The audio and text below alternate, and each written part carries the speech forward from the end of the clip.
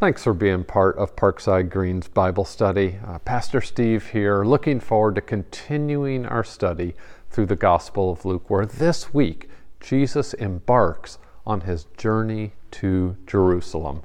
At some time or another, I guess all of us have had some kind of memorable journey. I think back to the summer of 1973 when I was a 10-year-old kid and our family took the big drive out west.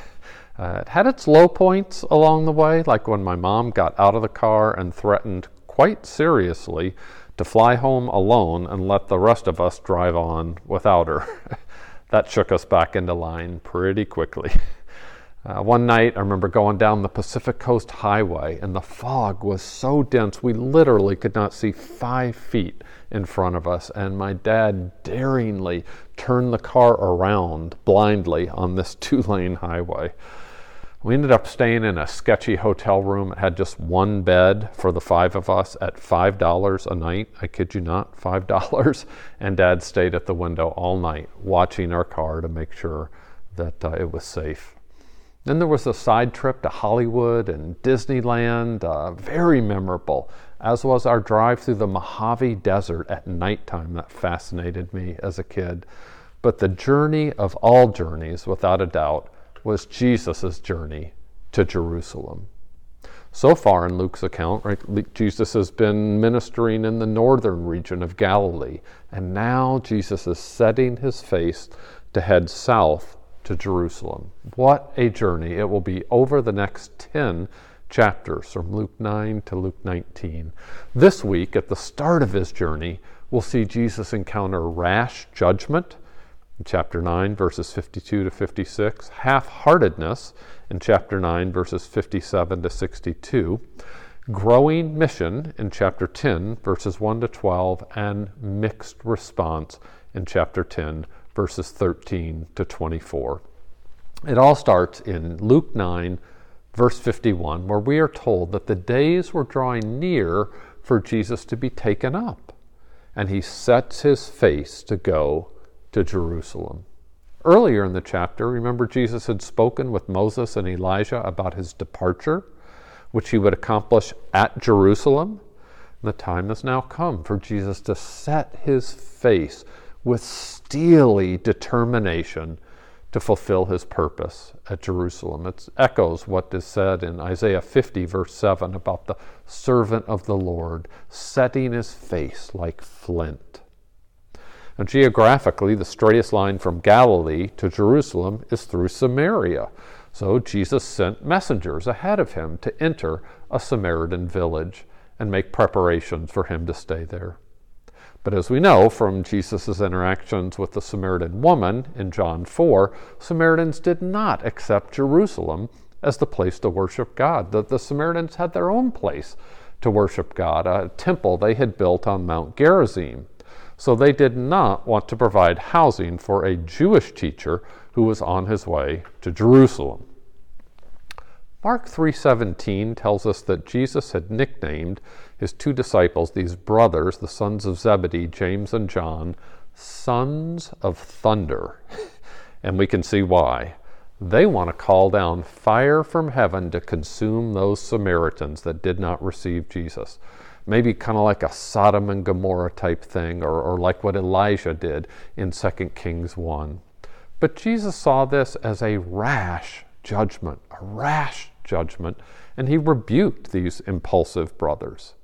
After all, John 3:17 tells us Jesus did not send his Son into the world to condemn the world, but in order that the world might be saved through him. Jesus' journey to Jerusalem would not involve rash judgment.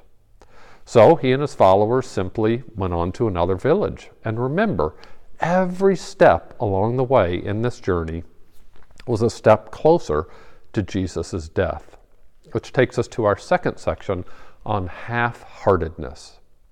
You see, as they were going along the road, a man boldly promised Jesus, "I'll follow you wherever you go."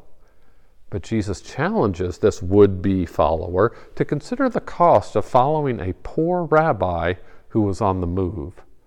Do you grasp what it means to follow me wherever I go?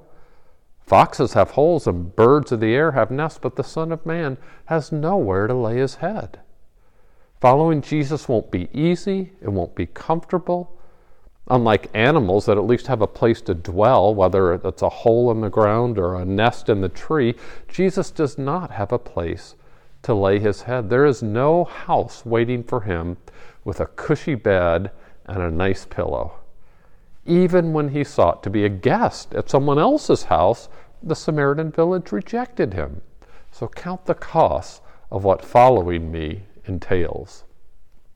On the same journey, Jesus called another man to follow him, but this would-be follower requested first to go and bury his father. Now, his dad may have been on the verge of death, or maybe he wanted to finish the secondary burial that took place usually about a year after the initial burial. We don't know the details, but it's certainly right to want to honor your father and mother. And yet, following Jesus must be an even higher priority. Those who are spiritually dead can bury their own dead, but Jesus was calling this man to leave his family and go and proclaim the kingdom of God. See, even a good thing must not usurp the best thing. We must set aside anything that would hinder our full commitment to following Jesus first, not second. And on the journey to Jerusalem, a third man promised to follow Jesus, but he first wanted to say farewell to those at his home. Jesus explained to the man that following him would not allow any turning back, right? When a farmer puts his hand to the plow, he has to find a fixed point ahead of him to keep the plow line straight. And if he looks back while he's still walking forward, he's going to veer off course, going to make a mess with crooked plow lines. So if you're going to follow Jesus, you cannot be half-hearted. Now, interestingly, we aren't told how it ended with any of these three men. Or it leaves us to ponder how we might have responded in their places. Am I half-hearted or wholehearted in following Jesus? That brings us to our third section in Jesus' journey to Jerusalem, which describes his growing mission. Growing mission. At the start of chapter 9, he had sent out his 12 apostles. Now, at the start of chapter 10, he appoints 70 or 72 unnamed others to go ahead of him. The Lord sent them in pairs, maybe for mutual support or as two confirming witnesses, perhaps, to all the towns and places where Jesus was heading on his journey. Jesus knew there was a plentiful harvest ahead, so he sent out 6 dozen laborers ahead of him, and he told the 72 to pray for the Lord to send out even more laborers into his harvest. It's God's harvest. Jesus tells the 72 he's sending them out as lambs in the midst of wolves. They can expect to meet danger and opposition. And like the 12 apostles earlier, they are to depend fully on God to provide for them through the people to whom they minister. They're not supposed to take a stash of money or food or extra clothes.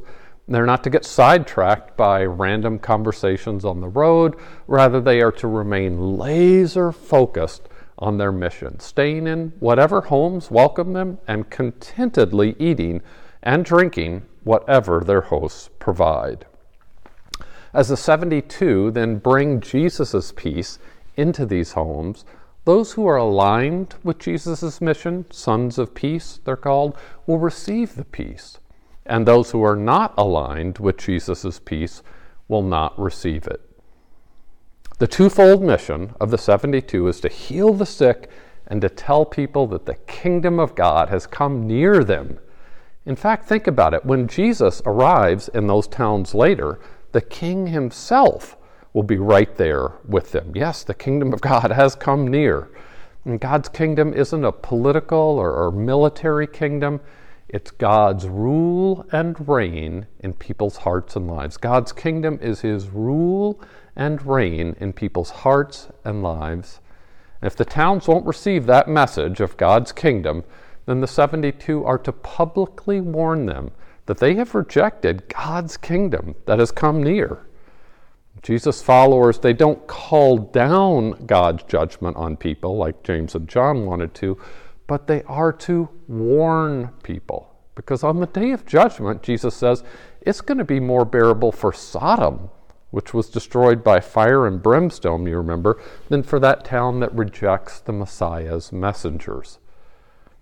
With their increased exposure to God's revelation comes increased responsibility for what they do with it, accepting it or rejecting it. And this leads to our final section in verses 13 to 24, where we see how Jesus' mission meets with a mixed response. Jesus pronounces a woe on the towns of Chorazin and Bethsaida, which was the towns nearest to where Jesus fed the 5,000. And Jesus declares, if those mighty works that were done in those Israelite cities had been done in the Gentile cities of Tyre and Sidon, which are often condemned by Old Testament prophets, those Gentiles would have repented long ago. They would have mourned over their sin by sitting in sackcloth and ashes. And Jesus speaks his harshest words against Capernaum. You may recall in Luke 4 that Jesus taught in the synagogue of Capernaum, and he healed everyone who was sick there. And then in Luke 7, when Jesus entered Capernaum, the Jewish elders pleaded with Jesus to heal a servant of the centurion who had helped them build their synagogue. Because so many in Capernaum witnessed Jesus' ministry and yet rejected him, they are not going to be exalted to heaven. They will be brought down to Hades. The one who hears Jesus' representative hears Jesus. And the one who rejects Jesus' representative is really rejecting Jesus, which is also a way of rejecting the one who sent Jesus, God the Father. That mixed response to Jesus, then, it does include a downside of judgment for those who reject him. But we also see an upside when the 72 return to Jesus with joy, saying, Lord, even the demons are subject to us in your name. The 72 weren't burned out from their mission. They were joyful about it. And unlike the disciples, who you remember could not cast out an unclean spirit in chapter 9, the 72 are pumped. There's a report that the demons were subject to them as they ministered in Jesus' name. And Jesus says that as the 72 ministered, Jesus himself could see in the spiritual realm that Satan was falling like lightning from heaven. As God's people carry out their mission faithfully, Satan falls. Jesus had given the 72 authority over all the power of the enemy, and nothing, including serpents and scorpions, would hurt them in any ultimate way.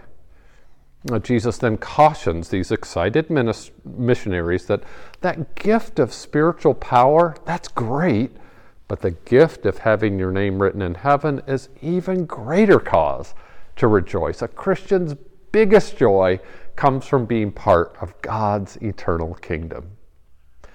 At that very hour, when Jesus heard the reports of the 72, Jesus himself rejoiced in the Holy Spirit. Wouldn't you have loved to have seen that? Jesus himself rejoicing in the Holy Spirit and thanking the Father, the Lord of heaven and earth, for hiding these things from so-called wise and understanding who rejected Jesus' representatives, and instead revealing them to little children.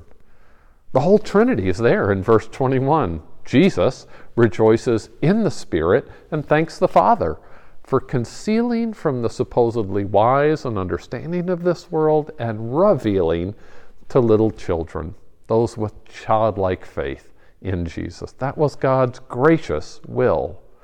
God the Father bestows grace on whom he will, and he hands all things over to Jesus. No one knows who the Son is except the Father. They have a unique relationship, and no one knows who the Father is except the Son and anyone to whom the Son chooses to reveal him. Profound truths. Then, turning the disciples, probably meaning the 12 here, Jesus said to them privately, Blessed are the eyes that see what you see.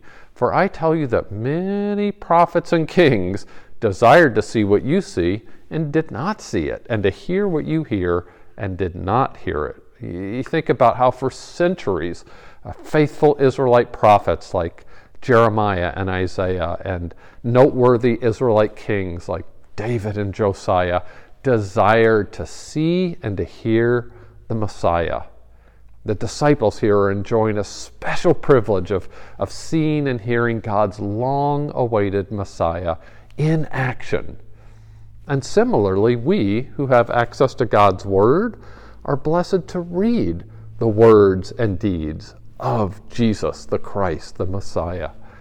Yet even today, among those who hear of Jesus, there's a mixed response. There are always acceptors who follow and rejectors who walk away. Jesus' journey to Jerusalem has now begun, and it has many rich lessons for us. As we consider applying these lessons to our lives today, think about these three possibilities. There are many others as well. Number one, praise Jesus. Praise Jesus that knowing full well he would suffer many things and be killed, he set his face to go and die in Jerusalem. Secondly, prioritize Jesus. Put Jesus first over comfort and even our family as need be. Prioritize Jesus by following him with our whole hearts. Thirdly, rejoice in heaven. Rejoice that Jesus has graciously revealed the Father to you, and if you trust in Jesus and follow him, your name is written in heaven. Let's pray. Heavenly Father, we praise you for sending your Son Jesus, who knew the suffering that awaited him, but he set his face with steely determination to go to Jerusalem to die in our place. We don't want to follow Jesus in a half-hearted way. So, Father, would you help us to keep our hand to the plow and not look back to anything that would distract us from putting your kingdom first? Lastly, we praise you for granting us the gift of faith in Jesus so that our names are written in heaven. It's through Jesus that we pray. Amen.